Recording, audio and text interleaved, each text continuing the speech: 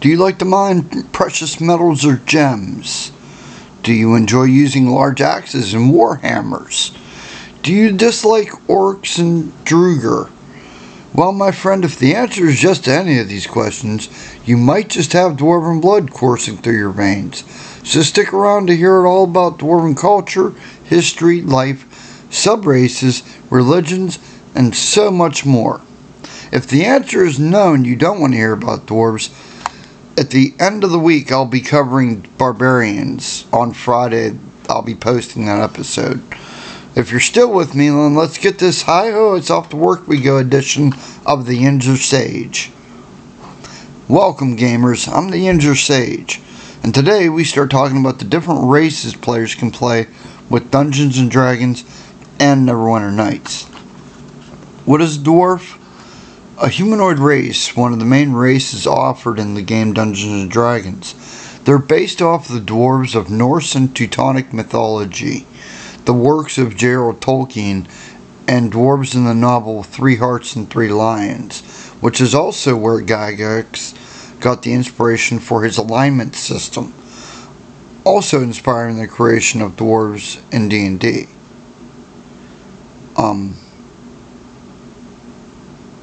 They first appeared in the 1974 edition of the game and have remained in it since. In basic D&D, they, along with halflings and elves, became their own classes, and each one had a limitation, like they could only go up, I think dwarves were able to go to 12th, but elves were only able to go to 10th, and maybe halflings were only able to go to 8th. But with the release of the advanced D&D, they were brought back as race players could play. But I mean, even though like there were still limitations, like some races couldn't play the certain classes, they all had level limitations, but for all the classes they could play. There might have been like a class or two per thing that didn't have a limitation, or it, you know, I'm not positive. It's been so long since I played first, second edition that I don't remember exactly all the numbers, you know what I mean? Like, if I had some of those old books, I'd be able to look them up, but I don't. Unfortunately, I lost all my stuff in a flood years ago. But needless to say, different settings have given us different versions of dwarves over the years. From the hairless dwarves of Athos to the different subraces both Greyhawk and Forgotten Realms have given us. Even Ravenloft introduced vampire dwarves. Dwarves. Their average height is just under 5 feet, with broad, stout bodies that can weigh as much as a human, if not more. Male dwarves tend to grow facial hair. Some settings have it where female dwarves grow facial hair as well, but shave it. The dwarf Hughie in Three Hearts and Three Lions has a Scottish accent, which is quite possibly the origin of where that trope in tabletop gaming comes from. Dwarves tend to be lawful good. The culture is naturally good, and they tend to follow the laws of each dwarven community. Most dwarves worship Morden, who tends to be the main god of the dwarven pantheon. Other gods exist, such as Abathur, Bernard, True Silver, Kleinenden, Silverbeard, Dugmar and Brightmantle, Dumathoin, Malman Dothal, and Vergadane, and Ladagur is the god of the Drugar.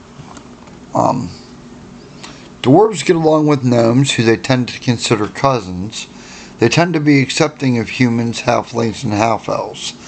Dwarves tend to become friends of humans and they tend to become friends with the family of their human friends, as humans don't live long, and dwarves, so they tend to become close friends with children and grandchildren of humans they were once close with but passed away.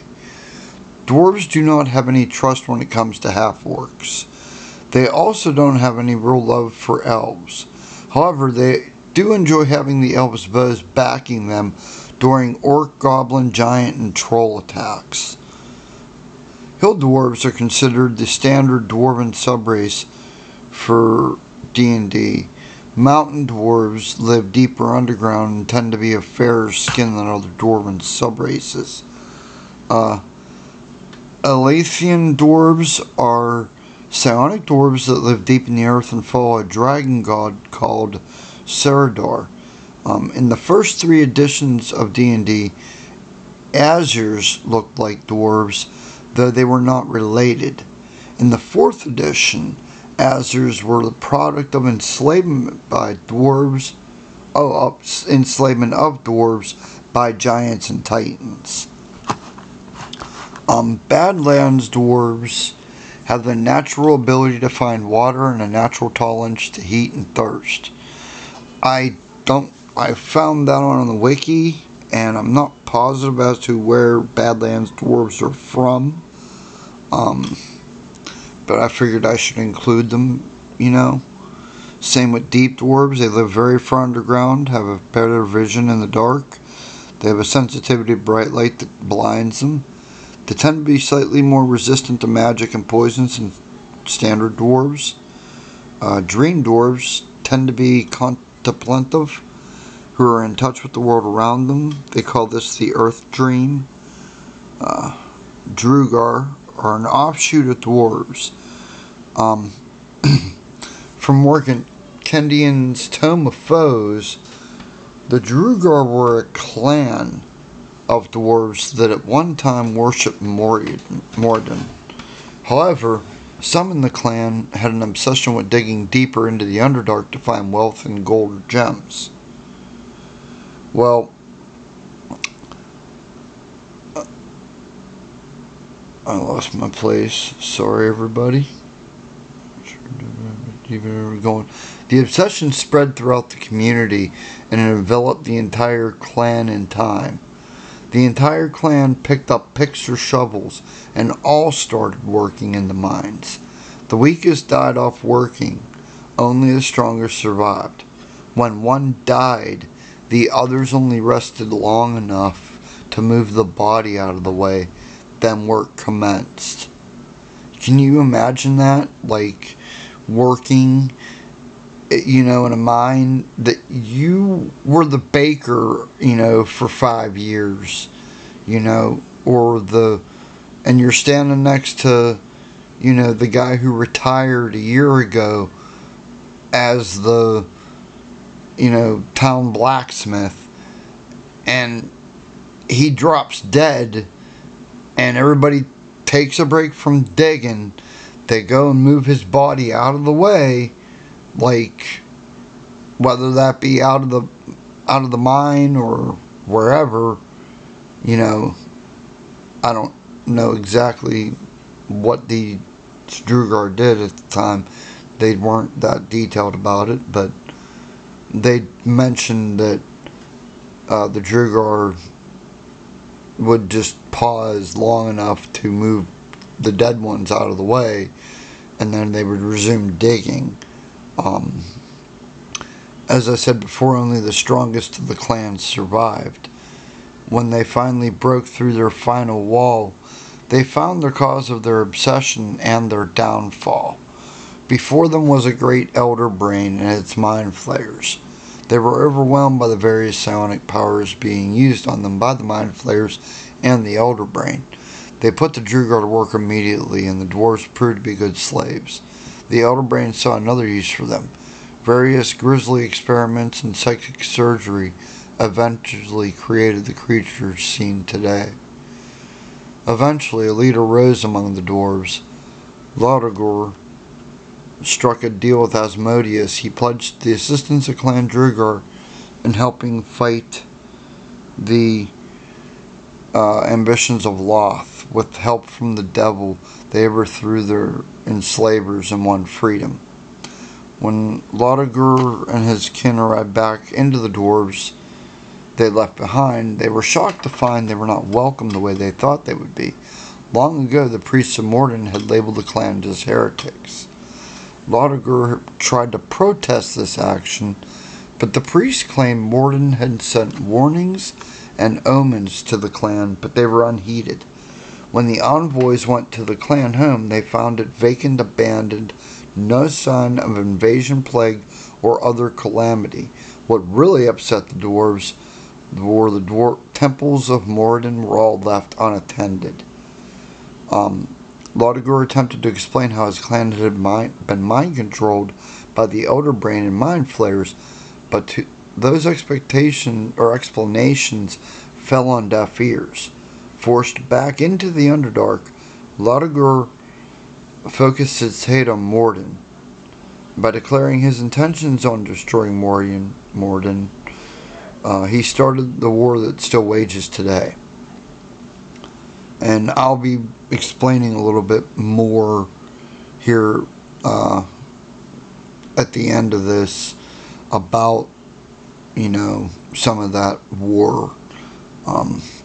It's not what people think it is. I after reading this, I have a much deeper appreciation for the Dwarves and Drugar. But,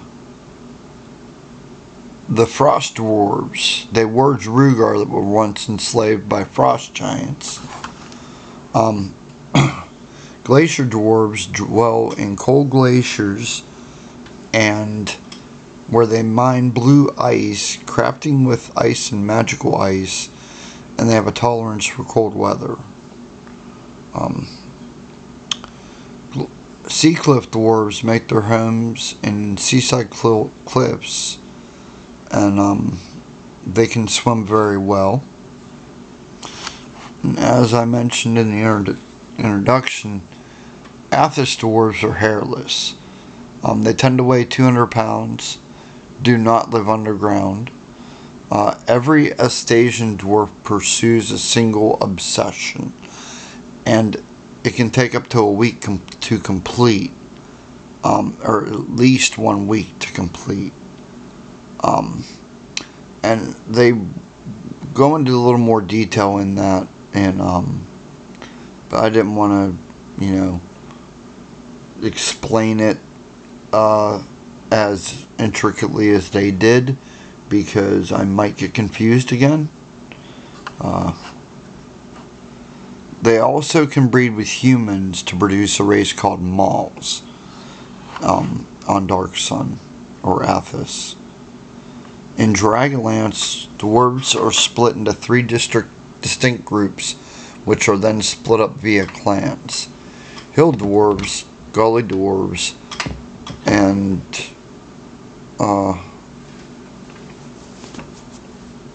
I think there were Mountain Dwarves were the other one.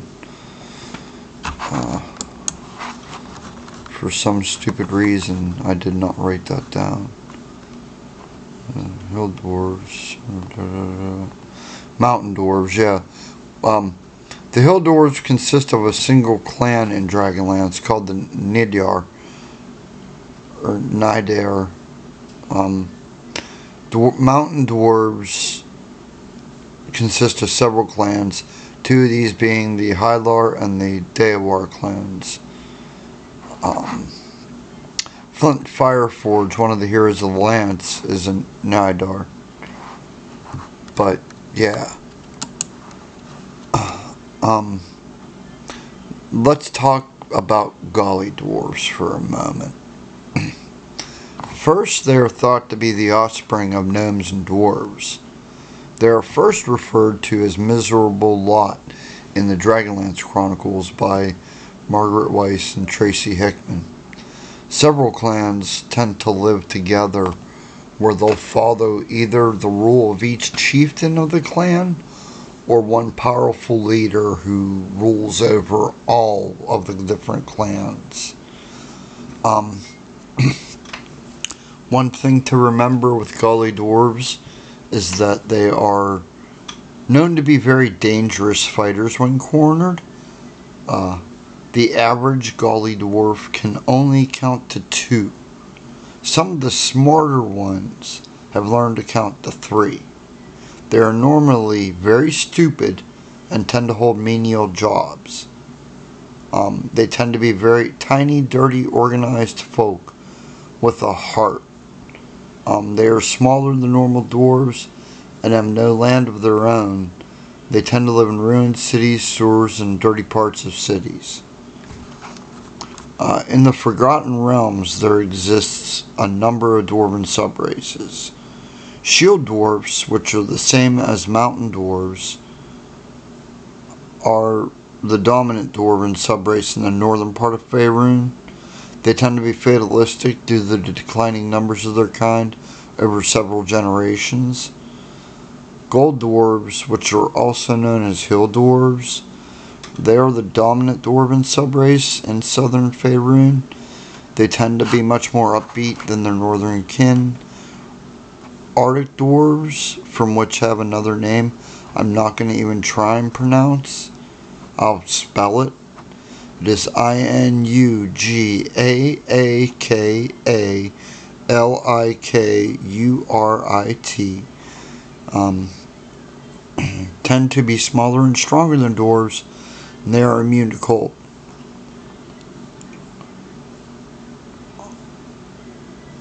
Erdener are also known as ore cutter dwarves and have the magical ability to shape metal and stone. They can also walk through stone.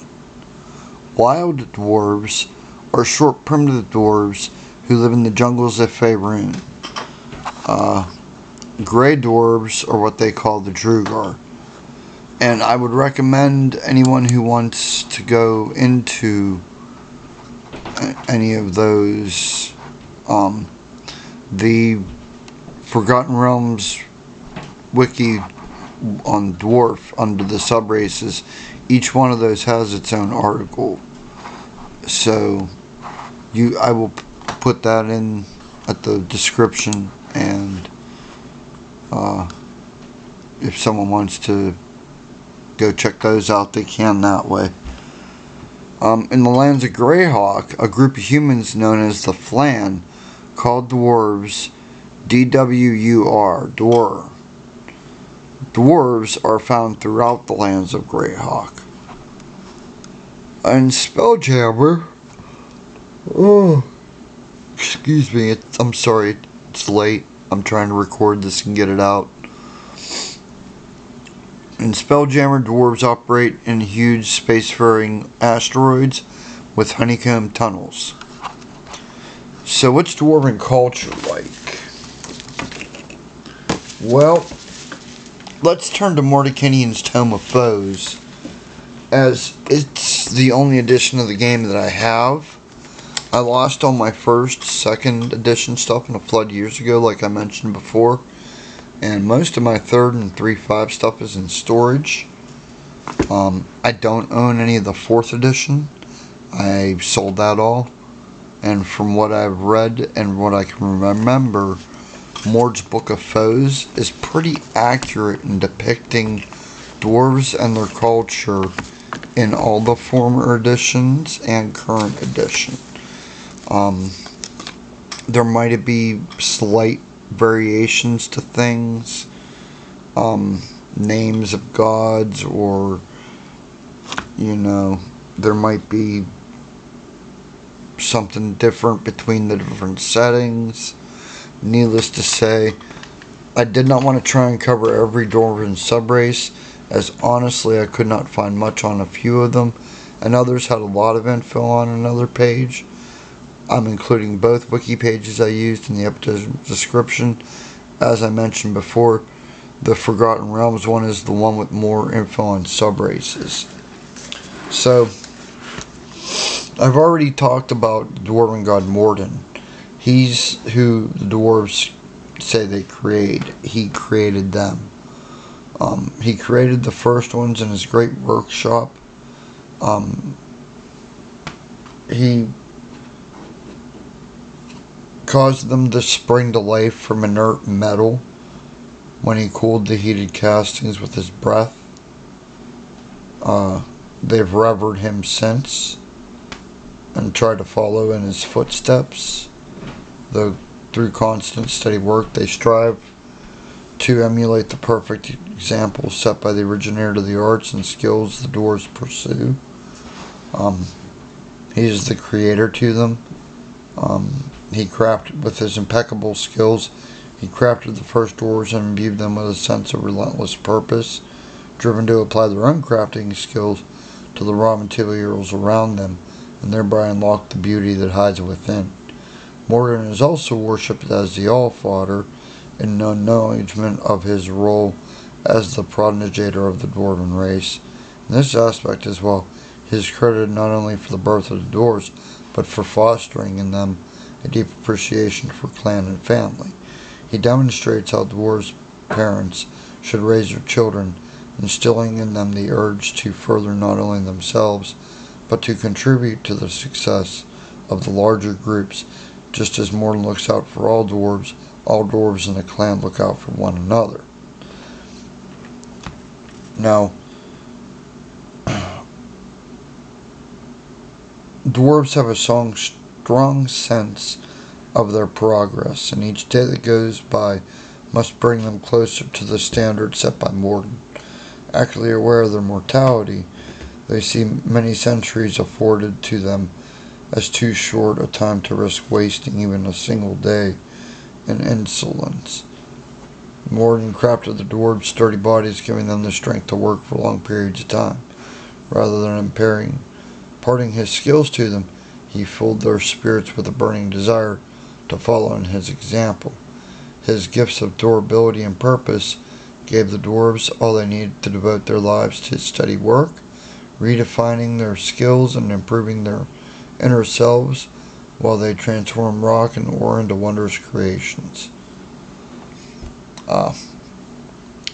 Dwarves pretty much throw themselves into all different forms of, labors. You can go everything from, a weaponsmith to an armor smith to just a blacksmith to, stone cutters. What else? You have goldsmiths, you have silversmiths, gem cutters, and then you have your miners. Entire dwarven groups that just go dig up ores, gems, all sorts of stuff. Then you have the fighting groups, you have your warriors, you have your priests, you have your rogues, because some dwarves like to have traps set, for different monsters and whatnot. It's not rare, I would say. It's more uncommon to see a dwarf as a caster, as a magic user. It's doable, but I haven't seen many people do it. I've always played dwarves more as like clerics, fighters. I had one that was a cleric paladin. Dwarves I've never really seen in that type of limelight, as some type of group that just, for the most part,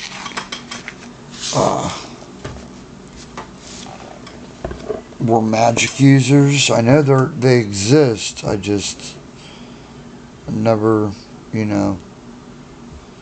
really ever thought of it that way. And when it comes to like dwarven crafting, Like, something people need to understand is, like, dwarves strive for perfection.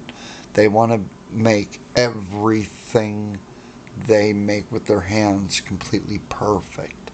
So their artisanship and the craftsmanship of these items, it just keeps increasing it with, the more the dwarf does it, um, the better the quality an item that dwarf has. And I mean, that's something that Mordecai's book kind of goes into a little bit. And one thing about Dwarven society that you need to understand is, I'm sorry, excuse me. There's two main focuses for all dwarves, and that's the clan and the stronghold. Okay, dwarves all belong to a clan. Now, from my understanding, there's more than one clan. So what you have is, you'll have a stronghold that might have more than one clan in it, depending on the size of the stronghold. And then you'll have strongholds that are like just clan strongholds. But needless to say, the dwarves are very clan oriented. And when I say clan, I don't mean, racist clans. I'm talking, like a unified group, almost like a family. I have an elven clan that I've been playing for eons, the Sunstars. I have the one, like, he's effectively now the patriarch of the family, Azak. I had a son of his I was playing, but I don't believe that I'm going to bring that character back. I think I'm going to let him die because he was connected to somebody I'm no longer connected to, and I just think it's best for all parties involved to no longer have those connections, and in order for me to do so, I just can't use that character anymore. So, because it wouldn't make any sense for him to exist, because that other character had a connection directly to Azak, and that's how Azak's son would have existed. But needless to say, I'm not talking about that. Now the stronghold,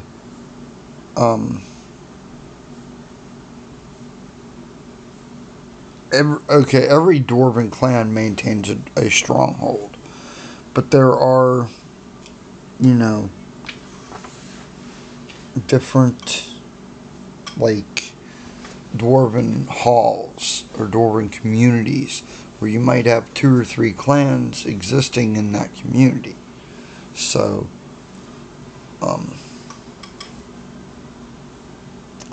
and needless to say, like, with these dwarves, the clan and stronghold are are completely tied together. So if one comes undone, the other falls as well. Defending a stronghold is a concern that the dwarves address even in the earliest stages of construction. They plan and then build with the goals of safety and security uppermost in mind. The only way that a home can truly be safe and secure is if it's protected against intruders. They use a variety of approaches and devices in setting up their defenses. The strongholds of many clans are honeycombed with secret passages designed to enable the dwarves to ambush and flank enemies. Dwarves also make liberal use of the secret doors fashioned to dwarf artisans, slabs of stone that fit so precisely in their openings that no one but a dwarf knows how to locate and open one. Unlike some other races that guard their territory by creating features that actively deter invaders, dwarves rarely use arrow traps, pit traps, or any such measures that could cause harm to clan members. They see little sense in risking injury if a trap of that sort malfunctioned or was accidentally triggered by a dwarf.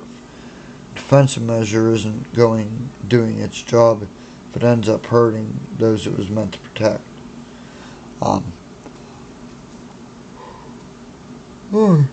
Excuse me. Now that's not to say that dwarves won't, trap specific chests in their treasury or trap entire treasuries. I have heard and seen of that happen quite a few times, actually, in different adventures, ones I partook in and or ran. Some of them may have been published. I don't remember exactly what ones. As I said, it's kind of late and I'm kind of tired, but I'm still hammering this out. And I already mentioned all the different, dwarves of the different editions, or not editions, but settings. Yeah, like Dragonlance and Forgotten Realms and Greyhawk. And I mentioned that Ravenloft brought in vampiric dwarves before, but they also brought in a version of every humanoid race that was just standard to play. So I don't know if that devalues that at all, but there's the dwarven deities. It goes over for the most part, talks about one of the major problems with dwarves is that they can get greedy. They have a god, Abathor, who is pretty much the god of greediness.